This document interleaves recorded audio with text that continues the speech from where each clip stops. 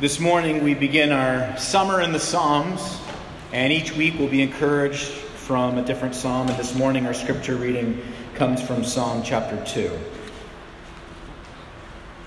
Why do the nations rage and the people plot a vain thing? The kings of the earth set themselves, and the rulers take counsel together against the Lord and against his anointed, saying, "Let us break their chains in pieces and cast away their restraints from us." He who sits in the heavens laughs. The Lord shall hold them in derision. Then he will speak to them in his anger and distress them in his deep displeasure. And yet I have set my king on my holy hill in Zion. I will declare the decree. The Lord has said to me, "You are my son. Today I have begotten you. Ask of me, and I will give you the nations for your inheritance, and the ends of the earth for your possession. You shall break them with a rod of iron. You shall dash them to pieces like a potter's vessel. Now therefore, be wise, O kings. Be instructed, you judges of the earth. Serve the Lord with awesome reverence, and rejoice with trembling. Kiss the Son, lest he be angry and you perish in the way, when his anger is kindled but a little. Blessed are those who put their trust in him." This is the word of the Lord. Now, the Psalms are hymns and prayers, and the genre is meditation. There is instruction in the Psalms. They're instructive in a sense, but they're not a list of instructions. They're not 150, instructions. They're meditations. And the reason I say that is because the poetry is rich and layered and provocative, and the Psalms give voice to the human experience. They give voice to all of the different emotions we can go through. They're imaginative and graphic and even hyperbolic in certain contexts. But it's meditation literature. It's meditation literature that's given to us like a divine off-ramp from the highway of our speeding runaway thoughts, inviting us to empty ourselves before God with brutal honesty so that we can be recalibrated and rejuvenated by his thoughts. The purpose of meditation literature, the purpose of the Psalms, is to get us to stop listening to ourselves and to listen to him.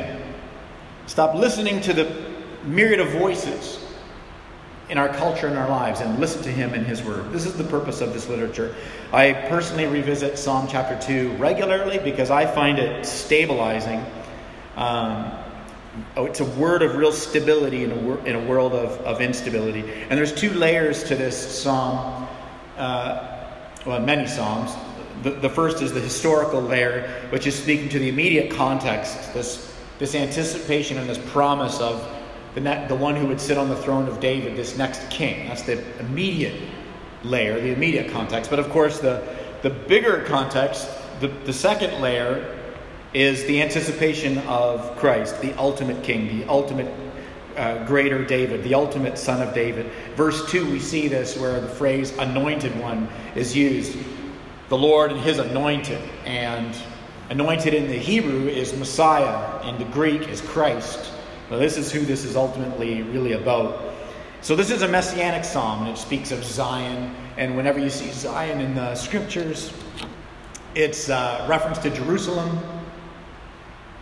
It's another way of saying the city of God, the place where God rules and reigns. So this morning, with some of those things in mind as a framework, we're going to look at this psalm, just the natural flow of the poetry, and we're going to examine three things. The first thing is a divine reality is announced. Secondly, a predictable rebellion ensues. And then thirdly, a wise response is warranted. So first, it's divine reality is announced. All creation has a king. I'm going to borrow from the late Tim Keller. He gave an illustration I heard once, and so I'm just going to adapt it for our purposes this morning. When you consider the myriad of literature and film and the obsession with kings, it is truly astounding. Even though in many regions of the world there's no longer forms of monarchy or royalty, but have shifted towards a democracy, there's still a fascination with the kings. And we have all sorts of stories and legends, and they never end, and they all sort of follow this pattern. Act 1. There was a great king. And the kingdom thrived under the king's rule. And he was good and wise. And the people flourished, and the city flourished, and there was joy and happiness. And the people meandered through the streets, and they drank their wine, and they ate their bread, and it was wonderful, and it was good. Act 2. The king dies. A rival king rises up and kills the king. A terrible thing happens and the king goes missing. Somebody steals the king's son. A myriad of things happen in Act 2 where the good king is gone and now everybody's suffering. And it's dark and it's gray and there's sorrow and there's tears and there's oppression and there's abuse of authority. And the strong are standing on the necks of the weak. And all this is happening, unrolling. And Act 2 is everybody's crying out, desiring what comes in Act 3. The return of the king. And that framework resonates with the human soul precisely because we do have a king. All creation has a king. And even those of us in contexts like North America where we say there is no king, there is no sovereign, we reject the sovereign. We just have coronation ceremonies for other things and make them sovereign. And we have kings. Maybe not necessarily political kings, but we crown other things kings. We make athletes kings, billionaires kings, people who are successful kings, internet influencers kings. We make our podcast heroes into kings. Our political messiahs become kings. And rather than all of these people providing for us perhaps a provocative, thoughtful voice or interesting discussion to get us to think about the layers and the complexities of this world that we live in, we elevate them to king. And so we locate our identity in them. And if someone crosses our king, then our wrath, is going to have to be bared, because we all want these kings. We desire the king. The influence of the king is truly pervasive. We don't just hold them lightly. The ones that we elevate, the voices that we elevate as king in our life, their ideas shape ours. Their values shape ours. Everything from how we dress to where we spend our time to how we spend our money. Their influence is truly pervasive.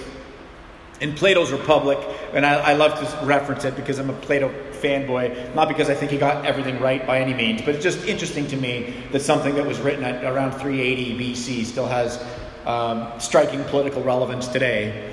But at any rate, Plato would talk about democracy as a limited system. He said that the problem with monarchy is that while you could have a benevolent leader, king, monarchy tends to turn to tyranny because people are not just. Plato didn't use the word sinful, but he would say they're unjust. So monarchy always sort of turns to tyranny. You could have an aristocracy where you've got a group of wise and wealthy people who use their wealth and power for the benefit of those they lead. That could be good, but it tends to turn to oligarchy for the same reason: people are not just. So then he speaks of democracy, which we as the modern West see as sort of the savior of all political systems. And what Plato said of that is, well, the problem with democracy is that the only way to stay in power is to have the voice of the masses of the people. And the problem with the crowd is the demos, the crowd, the democracy. They are not philosophic. They don't love wisdom. They are comprised mainly of have-nots. And so therefore, to stay in power, you have to appeal to the have-nots of the wisdom or the resource to maintain your power. And so the fundamental limitation of democracy, even though it does give us a voice and it is in that sense a good form of government, the limitation of it is it leads to bankruptcy. This is what Plato said. It leads to bankruptcy and, ironically, the revolution of regimes and another rise of a form of tyranny, because enough people cry about the way that things are and they need a hero to rise up, and so it can possibly pave the way for that. This is kind of the way that he talked about it. And the reason I bring that up is because humanity has this sort of soul depth memory trace of this longing for a king. Ecclesiastes 3 speaks about it. That we have eternity written in our hearts. And so there's some way in which we look at the world around us, whether you're here today as a worshiper, as a Christian, or perhaps you visited with a friend and you would consider yourself agnostic, or however you sort of, where you locate yourself this morning. We can all agree and find common ground on one thing, which is that we look out the window and we say, the world is not okay. Something is wrong. And so we're craving and desiring a king. One who would be wise enough and powerful enough to be able to right the wrongs and correct the injustices that we see in the world. And so in verse 8, we're given this really strong language about this king, the announcement that all creation does have a king. And the language in verse 8 is that all of the ends of the earth will be his possession. Clearly that cannot be a human king. Because there's a little phrase that we understand here in the West, and it is that, absolute power corrupts absolutely. But verse 8 seems to be saying that this king is going to have absolute power, which means this can't be speaking of a human. This must be speaking of a divine king. And to borrow from C.S. Lewis, if I look out into the world and I realize that my longings are not satisfied in the ways of the world, that tells me that at a soul level I wasn't created for this world. Not in the form that it is anyways. There is a renewal of this world that I crave. So the announcement is that there is a king, which leads us to the next thing, a predictable rebellion that ensues. We hate having a king. And that's where the poetry goes. Notice how God is spoken about. Notice how the anointed, the Christ, the Messiah, is spoken about. In verse 3, they're spoken about with slave imagery. It's abhorrent language. May we break the chains, throw off the restraints. The way in which humanity views the sovereign God is bondage. We hate having a king. And the word for chains and bonds here in the Hebrew could also be translated yoke. I'm going to get to that later. But I say that because we are upset at the idea that we are not our own. George MacDonald was a Scottish writer and a minister, and he was influential in the life of C.S. Lewis because he wrote a lot of fiction. I'm not personally familiar with it, but I'm just giving you context for this guy. And he said that the central conviction of hell is, I am my own. The misplaced self-love, the coronation of self, where self is king. Where self is king, that creates hell. Creates hell in relationships, creates hell in the office, creates hell on the sports team, creates hell in friendships. It is the kiss of death to community. I am my own. The exaltation of self above neighbor. This all creates hell. And so the poetry leads us to recognize we hate the king because the king says, no, you're not your own. Over and over and over throughout Scripture, the Scripture in our king tells us that we're not our own. And we hate that. We hate having a king. And I know that hate is a strong word, but I'll clarify why I'm using it. If the God that you want is vague, then you don't have a king. You have a consultant. Because when the king speaks, you live accordingly. When a consultant speaks, you take that under advisement. Right? If you're part of an organization and maybe you're a business owner and you brought in a consultant and they do interviews and they do metrics and they sort of go through your organization top to bottom, and then they come to you with a report and they say, listen, we've interviewed your staff, we've looked at situations, we've looked at the financials, here are our recommendations. And that what you do with a consultant is you do not receive that document and say, bend your knee and say, oh, thank you, oh consultant, we shall implement this on Monday. Most business owners say, thank you for that, I'll take that under advisement. And then they go through it. And they're like, I like that, I don't like that, we're implementing that, we're not implementing that. That's what a consultant does. But we don't have a consultant, we don't have a divine consultant, we have a king. He's wise and he's good and he's loving, but we hate it. Because he says we're not our own. He's very specific, he's not vague. We're okay with a God that's vague, but we certainly don't want a king that's specific who will talk to us about how to relate to our time. To say it's not all our own, be generous, love the people sitting in the chairs next to you, and that's going to be inconvenient. We don't want a king who's going to tell us that our money is not our own, but the earth is the Lord's and all that is in it. Psalm 24 verse 1. We don't want a king to tell us, use that money of yours to, live a flourishing life and also be generous with it and give it away to those who are needy, and also take a portion of it and give it to the church so the proclamation of Christ can outlive you in the city. Take some of your money and use that. Be generous with it. We don't want a king that's that specific. We'd rather a consultant talk to us about how to use our money. Last week I spoke all about the wise guidance of God's Word in regards to sexuality, so I'm not going to re-preach that this morning. But we're okay with a vague spiritual consultant about how we relate to sexuality. But we don't want specifics. We don't want a king who would say that sex is to live within the context of a covenant marriage. That once you've given your emotions and your finances and your whole self to this person, then after that level of lifelong commitment, then give yourself sexually. We don't want that. We want a consultant who will say, no. Your body is not a temple. Your body is a playground, and it's yours. But our king says it's not ours. If we're married, it says our body belongs to our spouse. Husband to the wife and wife to the husband. That's very specific, and we're not about that. We hate having a king. So the opening scene of this poetry is that the people are raging. And what's God doing? He's laughing. What do we do with this? We're raging, but he's laughing. What do we make of that? Is he indifferent? Is he aloof? Is he a cosmic ogre just wringing his hands going, oh man, I'm going to lightning bolt come. What do we do with this God? No. My friends, if you zoom out and you look at the whole gospel message, at what God did through Jesus Christ, God is not disgusted with us, distancing himself from a treasonous humanity. What God has done since Genesis is relentlessly and lovingly moved toward the treasonous humanity. It is not that God can't stand sin, to borrow from N.T. Wright. It's that sin can't stand God. Look at Exodus chapter 19 when God reveals himself. Well, you back it up to the garden when humanity is treasonous in the garden, and God's first movement is toward, not away. If God was so disgusted with sin he couldn't be with it, we wouldn't even have Genesis 3. Everything would have ended in Genesis 2. But when you go to Exodus 19, God shows up on Sinai in fire and smoke and lightning, and he says to Moses, tell the people to be careful. Don't touch the mountain or they'll die. God's intending to come to them. He's not saying, I can't be near you, disgusting sinners.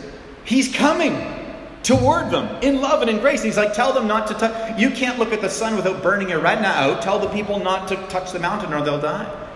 It's a love and a grace and a mercy and a warning. Even the warnings are merciful because he is trying to draw to his saving grace. And so you see, when you look at Jesus, the eternal Son of God, what does God do? What does the holy God do? He wraps himself in the dirt of his own creation. He takes on human flesh. He moves into the neighborhood. It's not that God can't be with sin. He took on human flesh so that he could be with the sin. The sin can't stand with God. Jesus is the filter so we can be with God. So my friends, God is not laughing because he doesn't care. He's laughing because he's not intimidated. If you have a UFC fighter in a bar having a drink, just imagine you after the service tonight, you're hanging out with some friends and you go up the street, you're sitting in a pub. And you say, oh my goodness, is that Conor McGregor? And there he is. And he's having a proper 12. And then this guy gets up and he thinks he's the tough guy. And he goes over and he starts pushing Conor McGregor. Hey, you're not the champ, you're a chump. You're not the champ, you're a chump. Conor McGregor would probably laugh because he's not intimidated. When the nations are raging and those with political power and influence and affluence shake their fists at heaven at God. They say, there is no God. We are our own gods. We will organize these nations according to our worldview. We will arrange our whole way of civic life and politics, our views of sexuality, the way that we handle money, the way we view the poor, the outcast, and the refugee. These are our policies according to our wisdom. It seems, from our point of view, like there's all this chaos and wreckage that's being brought into the world because of the poor decisions that you and I make. God is not intimidated by any of this. He's not pacing, he's sitting. Look, the God who sits in heaven laughs. He's just simply not intimidated by any of it. And the significance of all of this is because he intends very much, and he already did through Jesus Christ, to move towards his treasonous creation, offering an absolute undeserved grace for those who will receive him, and a perfect justice for those who look in the face of the resurrected Christ and continue to reject him. In the end, there will be deliverance, and everybody in the end will get what they want. Those who want God and life with him will be united to him forever. Those who hate God and want nothing to him will be separated from him for forever. In the end, everybody gets precisely what it is that they want. And there's nothing more just than that. Now, moving on to the last thing, the wise response is warranted. We were created by the King for the king. And in the end, both soul and societal flourishing, all flourishing is coming to those who receive the king. In verses 10 to 12, we're to be persuaded that we need the king. It says, kiss the king. Right? This way of saying that you understand the beauty of the king. You don't just see God as useful. He's beautiful. There's a love. We kiss the king. And then it goes on to say, as you're reading through verses 10 to 12, that if we don't kiss the king, the warning is that you will be destroyed in the way. Consider that phrase, destroyed in the way. What way? Your way. It doesn't say, kiss the king, or I will fire lightning bolts from heaven and destroy you. It says, kiss the king, or be destroyed in the way that you've chosen. You're raging and you're organizing your life, and in 100 years you're not even going to be here, but have it your way, Burger King. This is a God who's not intimidated. Our God is not like a nervous kid in gym class sitting on the edge of the bench hoping to get picked for dodgeball. Please, that's not our God. He's not intimidated. And yet, though he's not intimidated, he moves forward with such an undeserved grace. It is just tremendous. We are called Christians. In the book of Acts, they weren't called Christians. They were called people of the way. Acts chapter 9, 19, 22, 24. People of the way. And the king says to his beloved children, this is the way. And we live this way.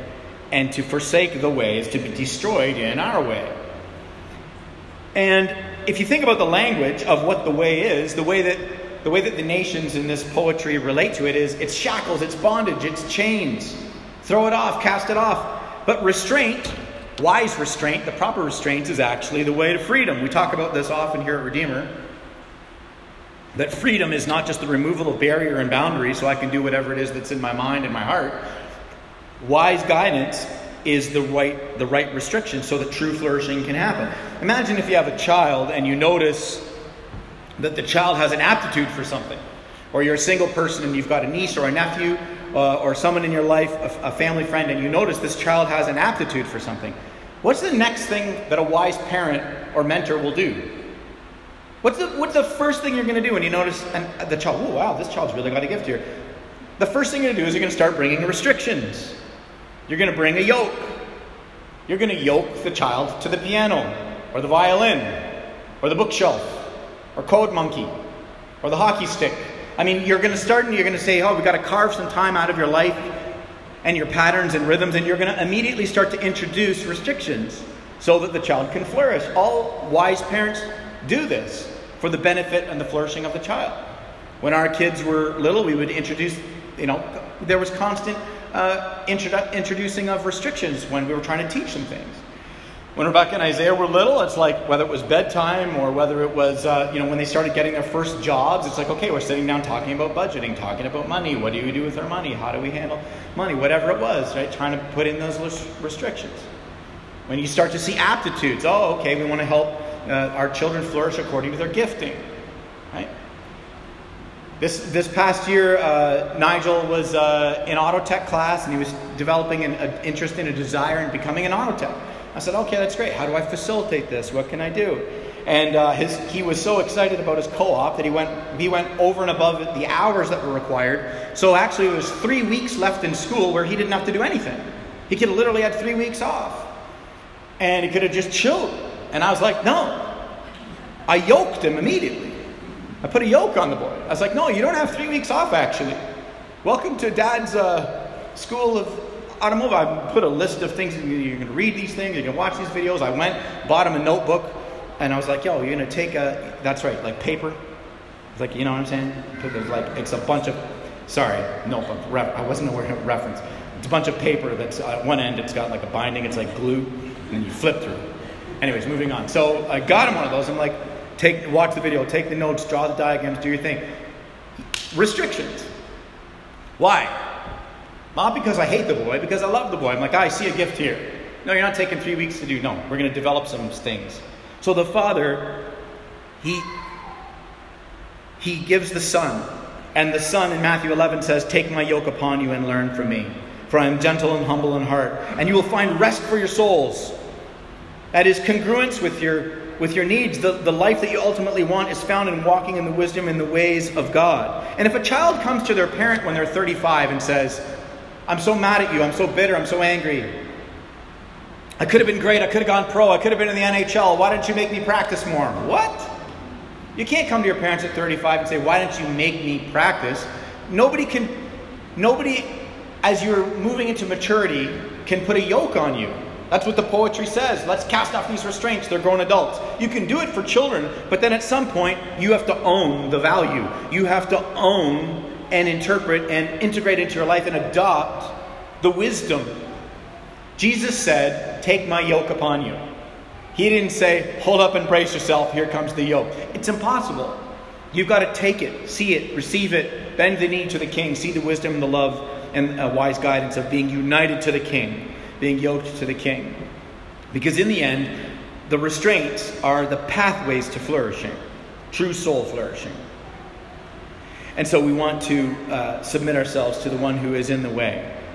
And when the text says to us, "Kiss the King," we don't want to envision this stoic king who holds out his hand and you kiss a ring and he says, "That's right. It's good that you know who's in charge." When we kiss the king, the king is jumping off the porch and running towards us prodigals and kissing us back. That's our king. What do you think the king does when the rebellious, treasonous person who says, "I hate you, I hate your rule, I hate your ways, I hate your wisdom," finally turns and kisses the king? It's the image in Luke 15 of the prodigal son. That's what our king is doing. He's on the edge of the porch waiting for our return. This is the glorious, undeserved mercy of God. Jesus Christ is the king that Gotham needs, not the one that it deserves. So God laughs, but he doesn't become inactive. He doesn't just judge. He does precisely what we've just been talking about. He moves towards. He warns. The warning is a call. Do you see it? "Be wise, O king." He gives this sobering warning. This is grace on display. God's constantly trying to save those who hate him. Be wise. He's calling them. The judgment day is coming, and judgment day is deliverance day. They're the same day. We often, as moderns, say, "Well, I don't like the idea of a God of judgment," but we crave justice all the time. We're obsessed with justice. We're constantly looking at things that are wrong and saying, "Hey, somebody's got to make that right." And the only one who can cosmically make sure that in the end every wronged is made right is the divine King. And thankfully, not only is that perfect justice being administrated, but the cross is the intersection where we receive his mercy for turning to him and trusting him. He goes on to say, "Serve the Lord with fear and rejoice with trembling." That is reverence. We serve the Lord with this reverence, with this awe, with this amazement, like a child who's trembling because they've been given this great gift, and their hands are trembling when they receive it. There's two uses of fear all through the scriptures. One is a phobic fear, and the other one is the awe and the reverence. And because I'm a pastor, the problem is pastors have a tendency of repeating themselves, so sorry. But also I'm a dad. Dads have a tendency of repeating themselves, so double whammy, I'm sorry. But the fear that we're being called to is not like when I was once in South Sudan and a tarantula got in my room. And I saw the tarantula and I freaked out and I realized either it has to die or I'm going to die, or somebody's got to die. And right when I went to kill the tarantula, it scurried across the floor, not slowly like the movies, fast, terrifyingly fast. And every muscle in my back tightened, and then I heard a small child scream, and I realized it was my voice. And I killed the tarantula, and I could finally sleep at night. And that is not the fear of the Lord that God calls his children into. It's appropriate to fear God that way if you scoff in his face. Because in 100 short years, you won't be here. And those of us who are created out of dirt and are one day returning there would do well to bend our knees to the Creator and the King of the universe. But the fear that we're being called into is like those who, for us, the church, the fear for us, we've responded. It's reverence. The trembling is like someone who's been rescued from rough waters. They're rejoicing and they're laughing and they're crying all at once. They're trembling, but not because they're not secure, because they finally are. Jesus Christ is Lord and King, and blessed are those who put their trust in him. Amen. Let's pray.